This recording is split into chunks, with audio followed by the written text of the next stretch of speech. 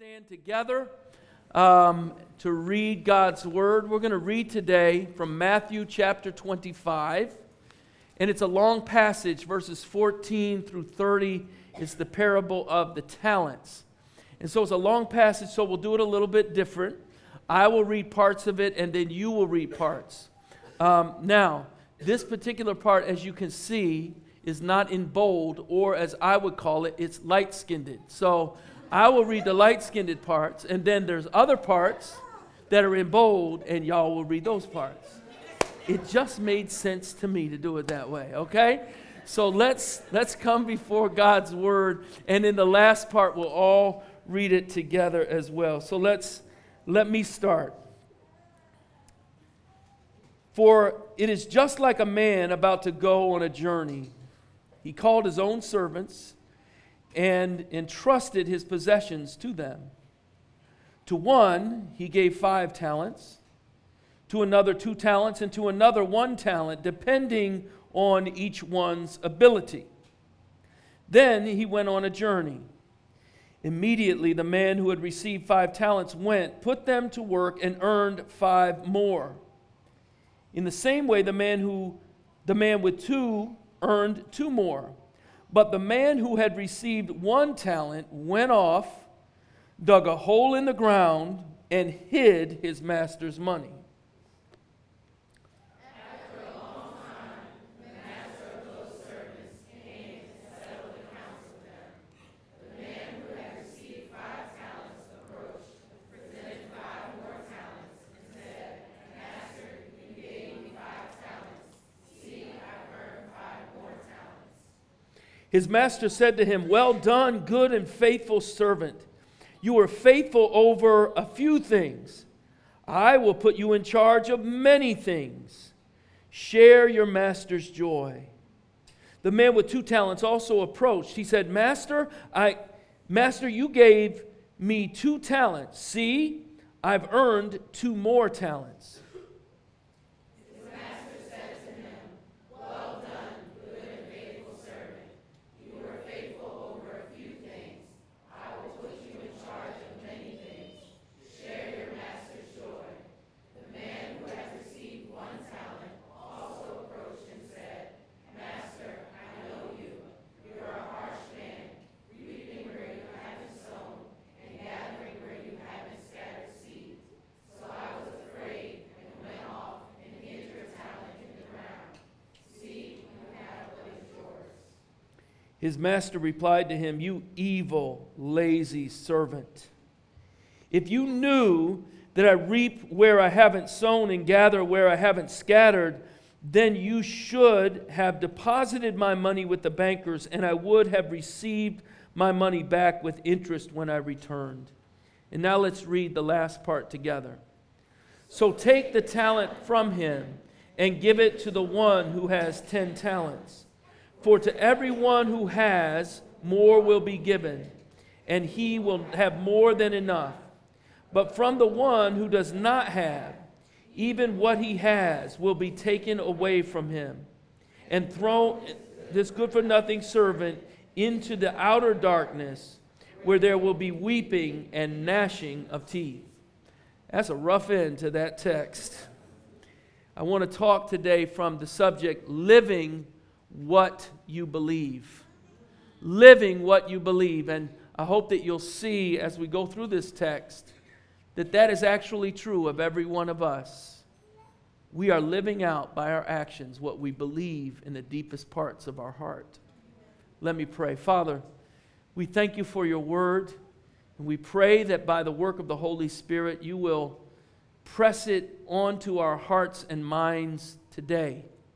Lord, it's our desire that we will serve you out of a disposition of believing in your goodness. So show us yourself today, that we may love you and serve you with our whole lives. We pray it in Jesus' name. Amen. You may be seated. So I know some of you are thinking, you came in here and we read the scripture and you're wondering, well, what if Matthew, the writer of this gospel, had been from North Philly? I know you were thinking that.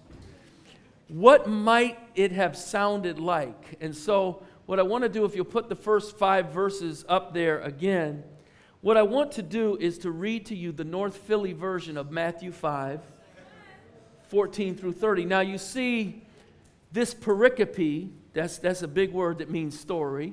This pericope starts with the word for, and it's the introduction to a story. But we're from Philly, so we know that for just won't do.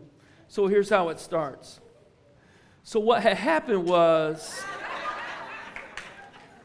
dude was about to head out. He hollered at his young bulls and gave them his loot. The first bull got 5 Johns. The next, 2 Johns. And little man got 1 John. Each according to his swag. Then he dipped. Immediately, the bull who got 5 Johns got his hustle on. He bought huge cases of water and Gatorade and sold them on Broad Street until he made 5 more Johns. The dude with 2 Johns said, bet, and did the same thing. Little man said, nah, I ain't for it.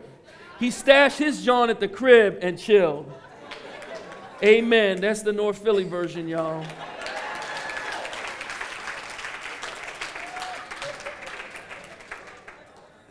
As best as an old white man can do it.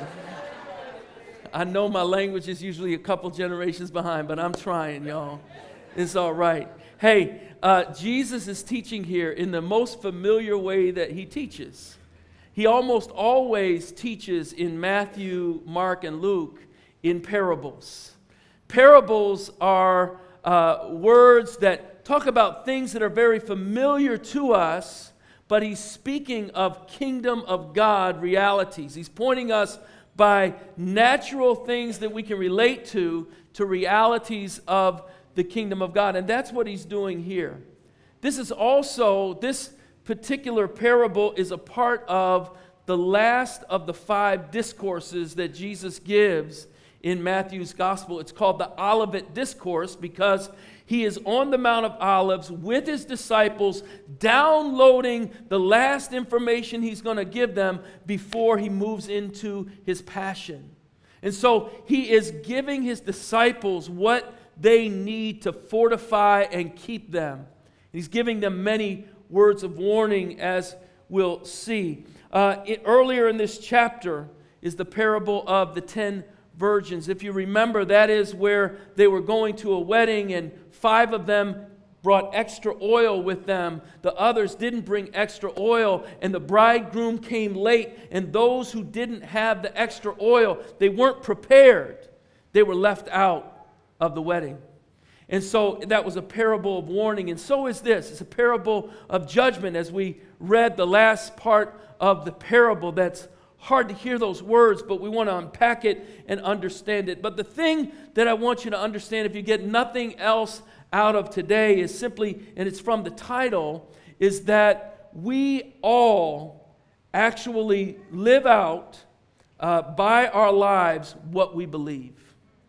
Sometimes we don't want to believe that because we want to believe that I believe all these good things about God, but our life shows something else. And so we'll look at that as we look through these verses today. So there's 3 main points that I have for you today. The first one is this: God reveals his loving care. God reveals his loving care. He lavishes his grace on his people. Look in the middle of verse 14. It says, he called his own servants and entrusted his possessions to them. So in this parable, the master gives to his servants his possessions. If we looked at that and translated the Greek in a very literal way, it would say he handed over to them what belonged to him. So that's what the master is doing here.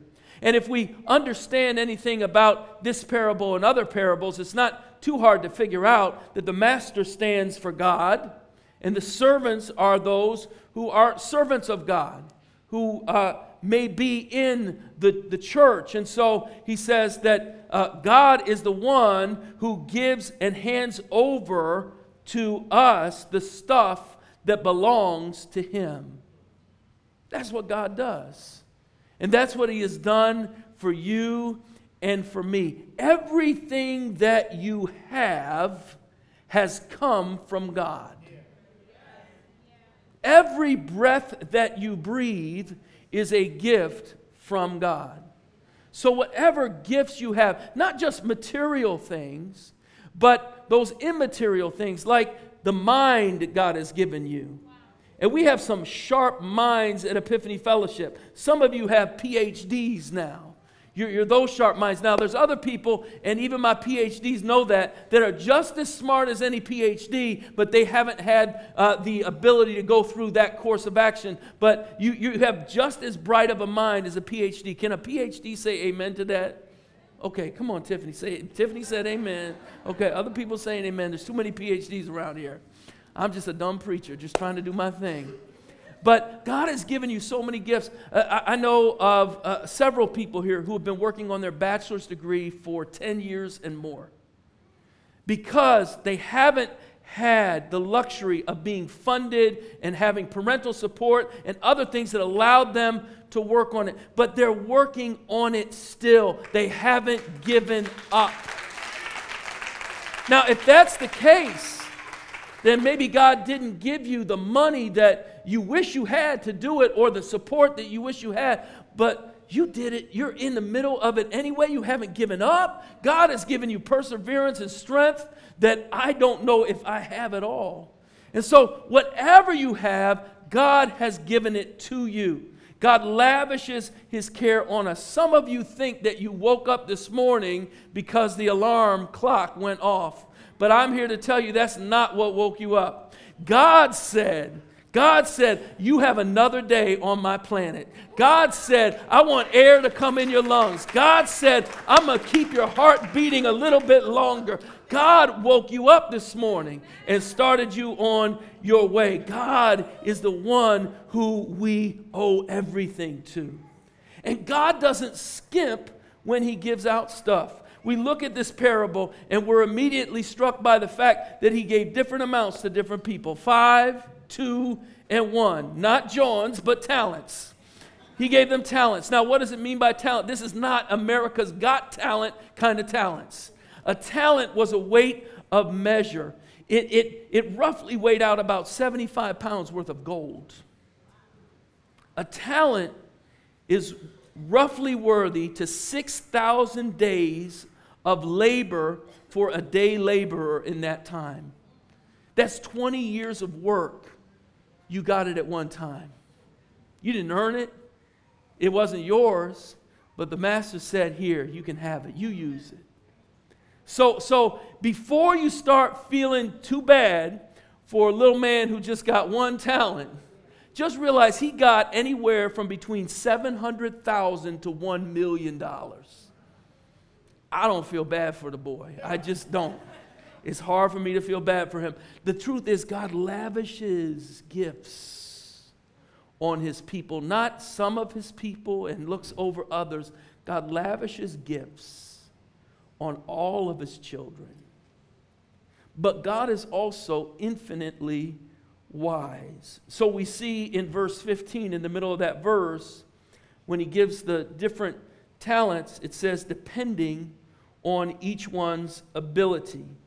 Depending on their ability. God has given you what you need to accomplish what he's called you to accomplish in this world. He hasn't left anything out. He hasn't made a mistake. He's never going to look back and say, oh, I forgot this. I do that every day. But God never does that. He hasn't forgotten to give you anything that you need to accomplish the purpose that he has created you for. He's created you for something, and he's given you what you need. I look at it this way. In my house and in all of your houses, apartments, buildings, we have a box in our basement with circuit breakers. It's also called a distribution box because it distributes the electrical current in such a way that each part of the house gets what it needs. But when something is getting too much electrical current, what the box does is the circuit breaks off and the power goes out to that particular part of the house. And it does that because when the current becomes too great, it begins to overheat. And if something doesn't stop it at that point in time, it will continue to overheat until a fire breaks out, and now we have no more house. We have no more building. So a wise designer, when there's electricity in a building, makes sure that there's a distribution box there so that when something gets too much, it cuts off automatically. God is the universal, omnipotent distributor box of the universe. He gives to each circuit, to each person, to each part in His kingdom exactly what is needed to accomplish the purpose that you were made for. God's given you that. So He knows what you need. Here's the problem. Many times we spend more of our life looking at what someone else has than we do enjoying and working with God, what God has given us. It's so easy to be jealous of someone else and what they have. And the truth is, most of the time, they're probably jealous about something you have that they want as well. It's a foolish waste of time, but it's something that so often we end up getting caught in. We get caught in comparison. Why don't I have this? Let me give you an illustration. I have 3 grandchildren. My oldest is 9, about to go into 4th grade. My youngest is 1. Now, for my 4th grader, she's learning to write in cursive, and I know that a lot of you, especially younger folk, don't even know how to write in cursive, and you don't care, and you don't want to because you type everything. But she's learning to write in cursive, so I want to get her a nice ink pen where she can, just flows. Not one of those cheap little ones, but a nice one that flows, and she can work on her writing. But what if I say, you know what? It wouldn't be fair if I get one for my 9-year-old, but I don't get one for my little guy, Soren. Soren's 1. He deserves an ink pen too. Let me give him an ink pen. See, in a year from now, Mariah's going to be 10 years old with an ink pen and show me how she's learned to write in cursive. And we're going to go to Soren and say, oh, I know Soren, one-eyed Soren. He's a nice little kid. He's 2 years old. He poked his eye out with an ink pen last year. Why did his grandfather ever give him that? I'm just trying to be fair. Look, I know better than to give a 1-year-old an ink pen. And God knows exactly what to give you for what He's called you to do in this world. He hasn't made any mistakes. C.S. Lewis puts it this way. He said, pride gets no pleasure out of having something, only out of having more of it than the next man. It is the comparison that makes you proud, the pleasure of being above the rest. Once the element of competition is gone, pride is gone. I am encouraging you. You don't need to look to anyone or everyone else. Look to God. What has He given you, and put it to use.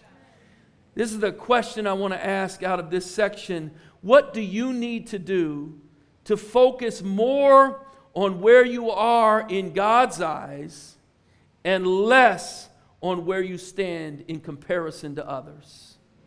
What do you need to do to focus more on where you are in God's eyes and less on comparison with others? In other words, how do you learn to mind your business?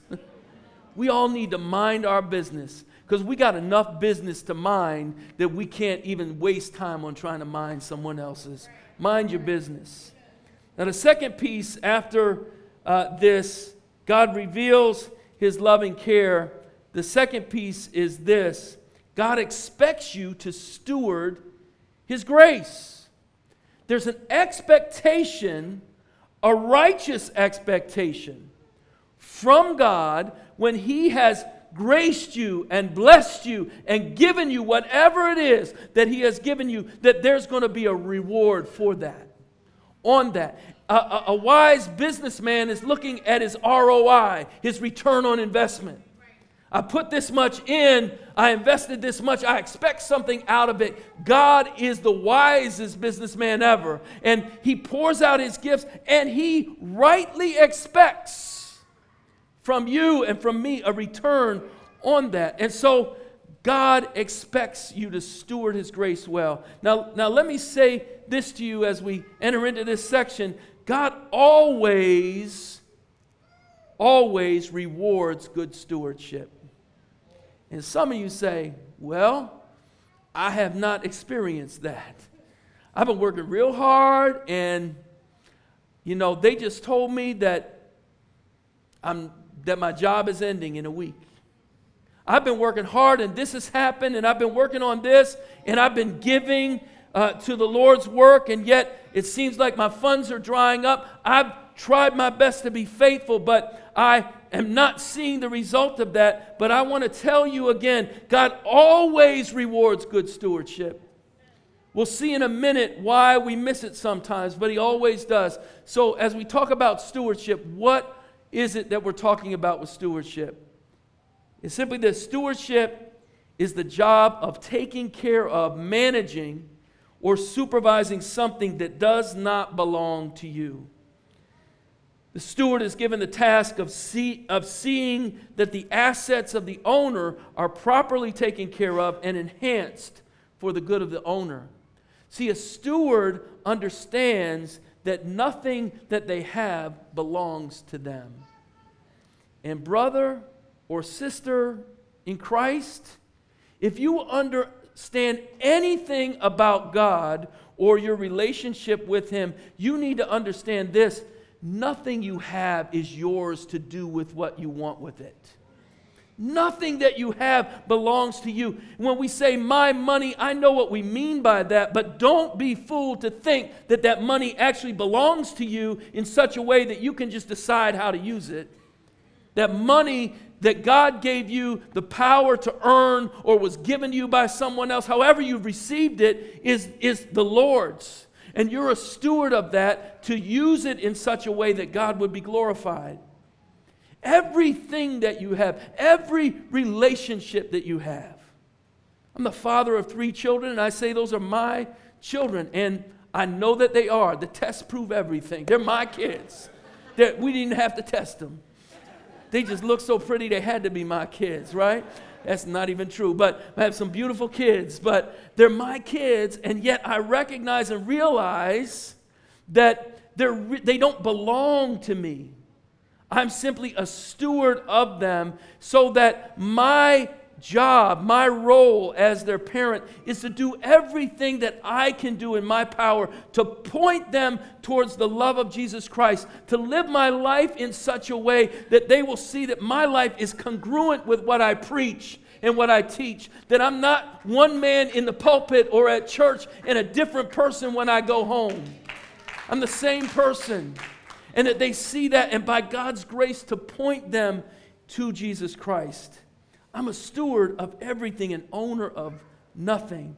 And so God expects you to steward his grace well. Look at verse 15. The very end of that verse says, immediately the man who had received 5 talents went, put them to work, and earned 5 more.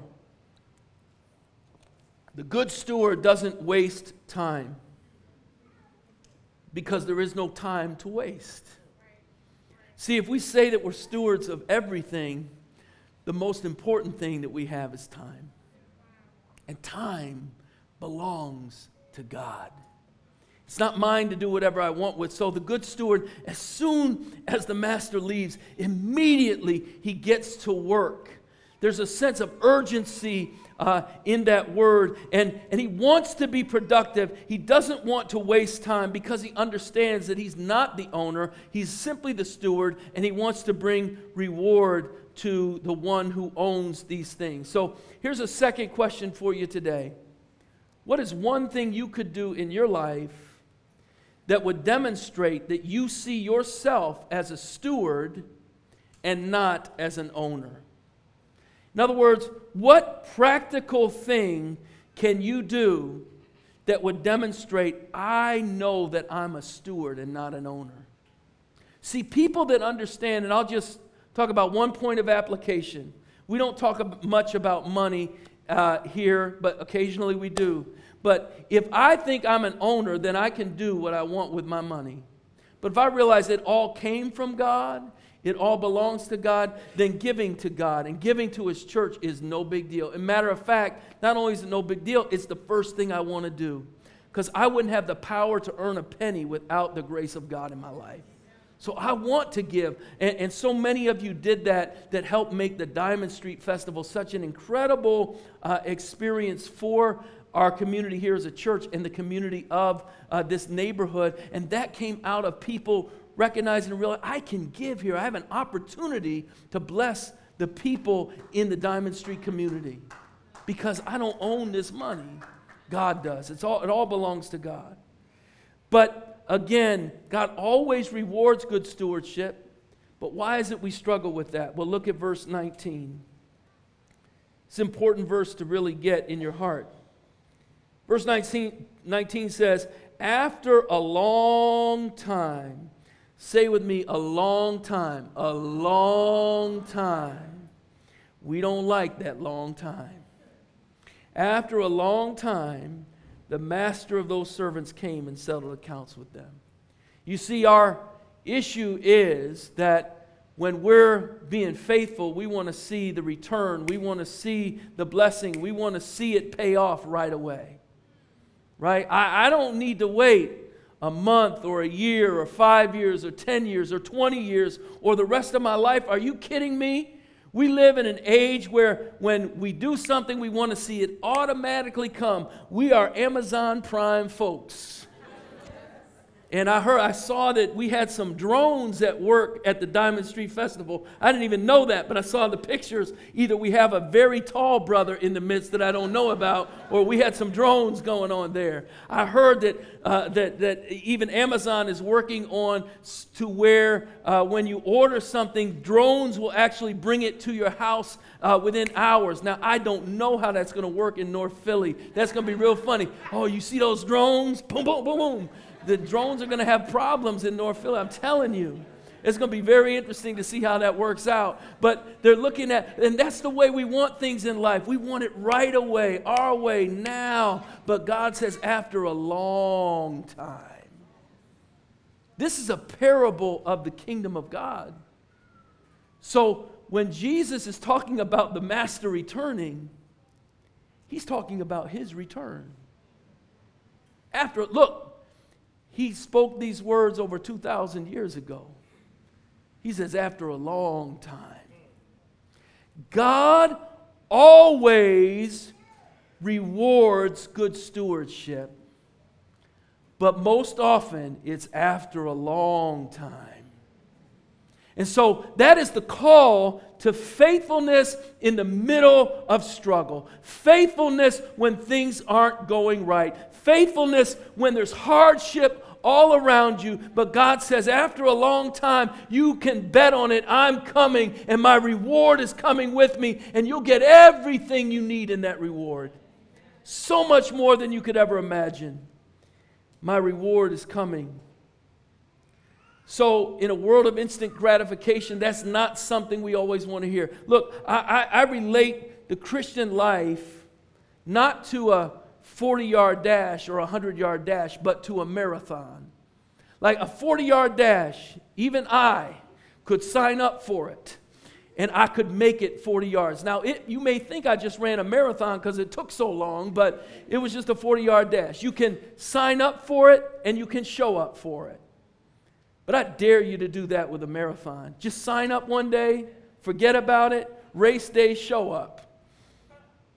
I tell you, sometime between the sign up and the show up, you're going to be toe up because you won't make it through that race. There's no way you'll make it 26 miles, 385 yards. That's what a marathon is. I was looking at a training schedule for a marathon, and it starts light with little 5-mile runs, then 7 and 8-mile runs, and then 15-mile runs. 2 weeks, it's a 22-week schedule to prepare for a marathon. In the 20th week, 2 weeks before the race, you actually run 26 miles. And then there's different hills that you have to run, different times that you have to run at different parts in your training regimen. But you've got to do it consistently. You can't skip a week. You've got to be on it consistently. And when you do it that way, then your body is prepared to run that race. But too often we treat the Christian walk like it's a 40-yard dash. Like we can sign up and then show up. Like I can be in VBS, I'm 8 years old, and I say a sinner's prayer and give my heart to the Lord. Then I walk and live however I want for the next 60 years. And then I think I'm just going to show up. And when I die, I'm going to be at the pearly gates. They'll say, "Oh, we're so glad to see you here." That's not the way it works. And this, what I'm talking to you about is not works righteousness, it's salvation. Because salvation isn't a prayer that you prayed. Salvation isn't just an event that you precipitated in your life.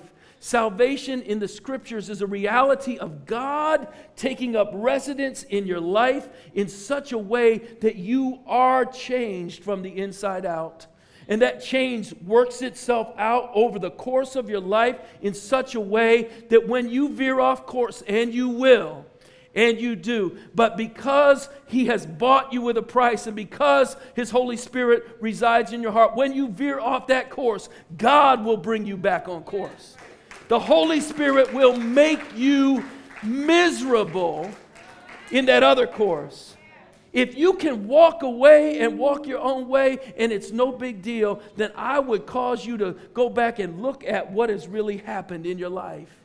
Because if Jesus lives on the inside of you, you can't do that and just be okay with it.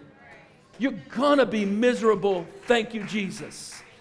Amen. But God calls us back to course with Him. But look at God's rewards here. God's rewards are overwhelming. Verse 21. His master said to him, "Well done, good and faithful servant. You were faithful over a few things. I'll put you in charge of many things. Share your master's joy." He says the exact same thing to the man with 2 talents as the man who had 5 talents. That's interesting because this great blessing, share your master's joy. Come, well done, good and faithful servant. This same exact blessing is not based on how many talents you started with. He doesn't say to the man with 2 talents, you know, your boy over here, he made 5 more. You only made 2 more. What's wrong with you? He doesn't say that at all. He says, you've been faithful with what I gave you. You didn't spend your life looking over the shoulder at someone else. You simply took what I gave you and you were faithful with it. The blessing of God comes to those who faithfully serve with what He has given them. It's not, what did he do? What did she do? No, God, what has God given you? And He calls you to faithfulness in those things. Luke chapter 12 and verse 48 says these words: "From everyone who has been given much, much will be required.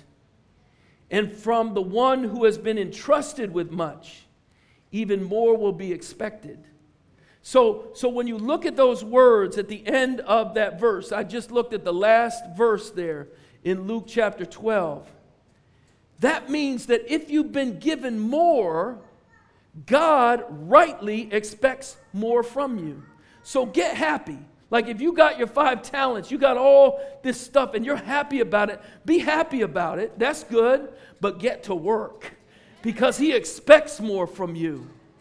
He expects more from you. Most of you know, I'll let the secret out for those of you who don't, I'm white. Just FYI, AKA, just so you know. I actually talked to somebody a couple weeks ago who listens to Epiphany podcast. He saw me and said, "You're white."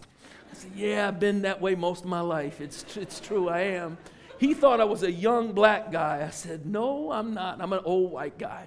But we've heard this term a lot lately, and it's actually a helpful term to understand, and it's the term, some people, especially people of my lack of melanin, don't like this term sometimes, but white privilege. White privilege is a hard term for some because they think you're saying a bad thing about them when you say white privilege. But the reality is, no, we're just talking about a construct that does exist in our society that I experience all my life, that because I'm white, there are certain privileges that are extended to me and a certain disposition that I receive from others that has nothing to do with my good character or my good track record. It's just that I'm a white guy. My wife will always say, why don't you talk to the bank person about this? My wife is not white. Those of you who know my wife, why don't you talk to them? They'll listen to you.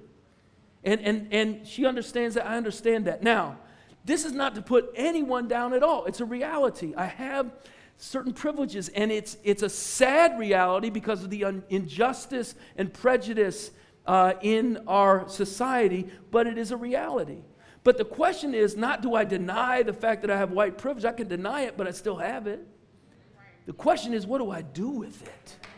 Am I going to use that for the glory of God, or just use it to get more stuff for Larry? What am I going to do? Now, here's the reality. For every one of us in here, there are different types of privilege that you have. It's very different than white privilege. I'm not trying to equate anything, but for some of you, God has given you a good family. God has given you resources. God has given you a good education. God has given you a job. God has given you a community of people that love you around you. God has given you and put you in a good church where you're going to consistently hear about the Lord Jesus Christ. And the question for everyone in this room is, what are you doing with your privilege? What are you doing with your privilege? Use your privilege for the glory of God and for His kingdom. Last part here, your living reveals your believing. Look with me at verse 24. The man who had received 1 talent also approached and said, Master, I know you. You're a harsh man, reaping where you haven't sown and gathering where you haven't scattered seed. So I was afraid. I went off. I hid your talent in the ground. See, you have what's yours. That's a nasty reply. He says, see, Master, I know you. I know you're a harsh man. That word is the word where we get our word skeleton from. A skeleton is hard. A skeleton is brittle. The word actually means something that is rough and unyielding. I know you're the kind of man who wants to get water out of a rock. I know you're not gracious, you're not kind, you don't love me. I know that you're a harsh man. He says of the master. Now, understand, this is someone as part of the church, one of the disciples. Jesus is speaking to disciples saying, this is how you feel about God. I know you're a harsh man. You reap where you haven't sown. In other words, you're a thief. You go raid someone else's crops and you take what doesn't belong to you. You gather where you haven't scattered. You're taking other people's stuff. I know how you are. I know how you are. And we look at this man and say, man, that is one nasty dude. He's in big trouble. But here's what I want you to do this week. I want you to think about where this kind of mindset might live in your own heart. Where might it live in your own life? What this man is actually saying is a few things. Number one, he's saying God is not trustworthy. Number two, God is not fair. And again, he's probably looking at the man with the 2 talents and the man with the 5 talents, and he's forgetting, you just gave me 700 G's, but I'm envious of someone with more than me. God's not fair. God's not good. At least He's not good to me. It's easier for me to say, oh, God is good to you. But what God wants you to say is, no, God has been good to me. God has been good to me. He says as well, I need to look out for my own interests because God will not. See the way he handles what he's received? Like, God is not going to take care of me. I need to take care of myself. Some of us think that way because of where we've been and what we've been through. Another thing is that God is always testing me in order to punish me. like we grow up and we have this conception of God that he's looking for me to step out of line so he can crush me. You don't understand. Jesus Christ was already crushed. He was crushed for your sin and for my sin. God's not looking to crush you. He's looking to save you. And the last part of this is, this world is never safe. You see, this man treats the world as if he has to do everything in his power to make it safe. He can't trust God with it.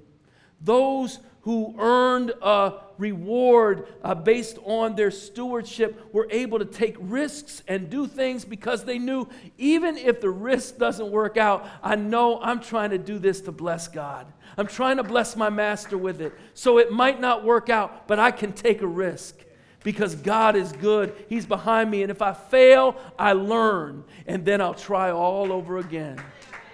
That's the goodness of our God. That's understanding who God is. You see, we accuse God. And we all can do that in various ways in life. But when we do that, when we accuse God, it's always based on partial knowledge. We don't understand things from God's perspective. So if you have ever read the book of Job, Job goes through 42 chapters, the first 37 chapters. After the first chapter, it's talking about the discussions between Job and his friends who are counseling him because of all the misfortune that's come into Job's life. He's lost his children. He's lost his wealth. He's lost his health. He's sitting there with sores all over his body. A lot of times people, something small will happen to us and we'll say something like, I feel like Job. No, you don't. Job went through like you and I haven't even gone through. Job went through. And for all these chapters, for all these days, for all these weeks, this counsel's coming. And finally, Job even gets caught up in it towards the end and starts to say, you know what, this really isn't fair because I've done this and I've done that, and this shouldn't have happened to me. But at the end of the book, God answers Job. And he begins like this in chapter 38. The Bible says, the Lord answered Job from the whirlwind. He said, who is this that obscures my counsel with ignorant words? When God starts to talk to you about your ignorant words, it's not going to be good after that, y'all. He says to Job, get ready to answer me like a man. When I question you, will you inform me? Where were you when I established the earth? Tell me if you have any understanding. Who fixed its dimensions? Certainly you know. Who stretched out a measuring line across it? What supports its foundations, or who laid its cornerstone?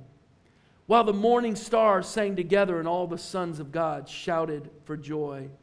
He goes on to say this in verse 12. He says, have you ever in your life commanded the morning or assigned the dawn its place, so it may seize the edges of the earth and shake the wicked out of it? He goes on in so many ways to talk about his immense power, his perfect wisdom, his omniscience, and all of these things. And what he's saying is, you are a fool if you're accusing me because you just don't know.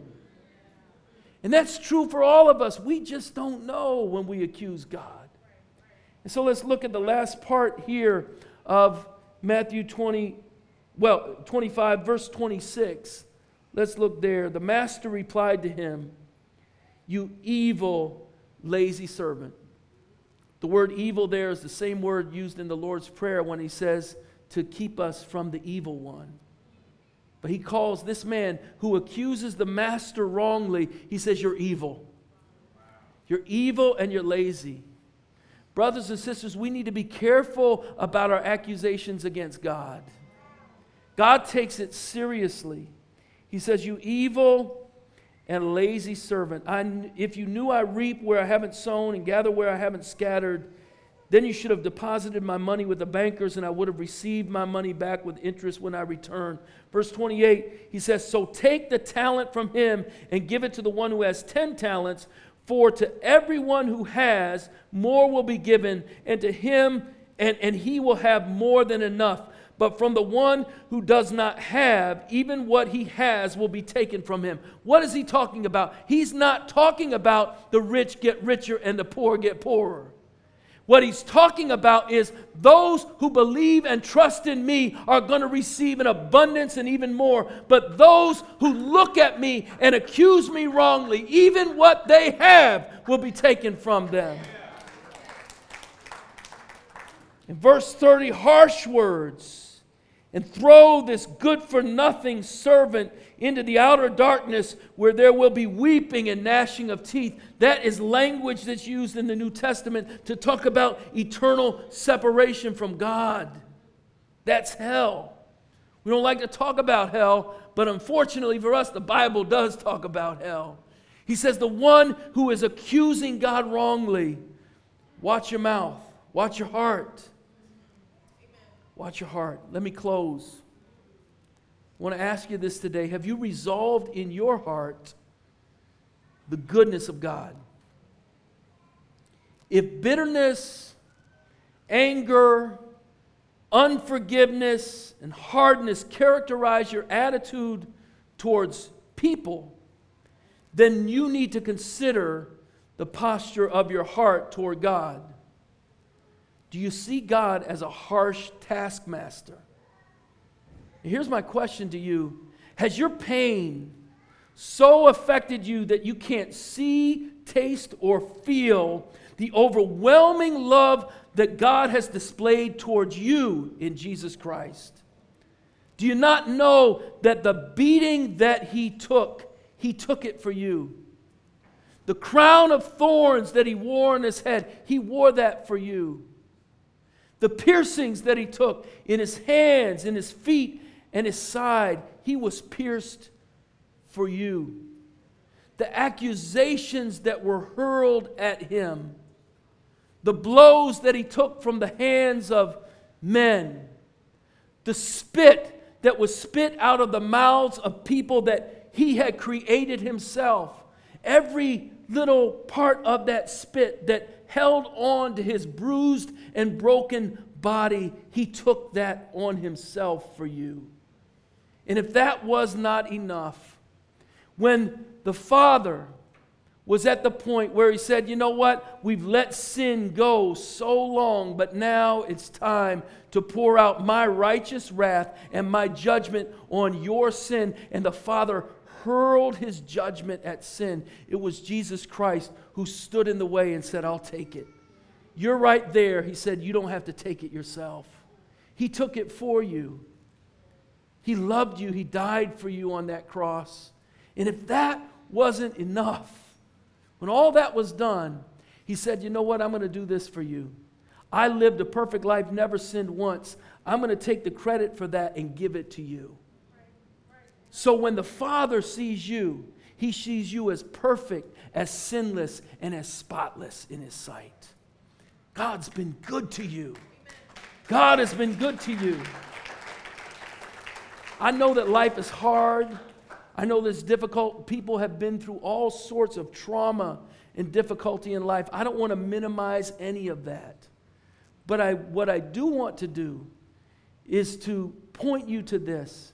God's goodness is over all that. If you'll look to Him, there's hope in Him, and that He will reward all of those who steward their lives for Him. So what do we do about that? The text tells us to live as stewards of every good gift that God has blessed you with. Don't miss it. Don't waste your life. Don't look at someone else's stuff. What has God blessed you with?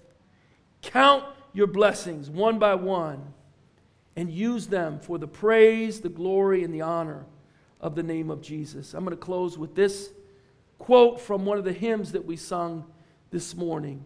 It simply says these words: His oath, His covenant, His blood supports me in the whelming flood when I'm overwhelmed by life. And when all around my hope gives way, He, Jesus Christ, then is my hope and stay. On Christ, the solid rock I stand. All other ground is sinking sand. Amen. Let's pray. Father God, we thank You for the precious gift we have in the Lord Jesus Christ. And I pray that by Your Holy Spirit, You will work in the lives of every man, every woman, every child in this place, that, Lord, you would help us to see more clearly than ever that you are good and that you reward those who diligently seek you. So says your word. So, Lord, help us to recognize the good gifts that you've given each one of us and to trust you in the meantime of life with difficulties, with unanswered questions, with trauma, with all kinds of things. But we trust you, God. We hold on to your unchanging hand, and we thank you for your faithfulness. Be with us in all these things, we pray. In Jesus' name, amen.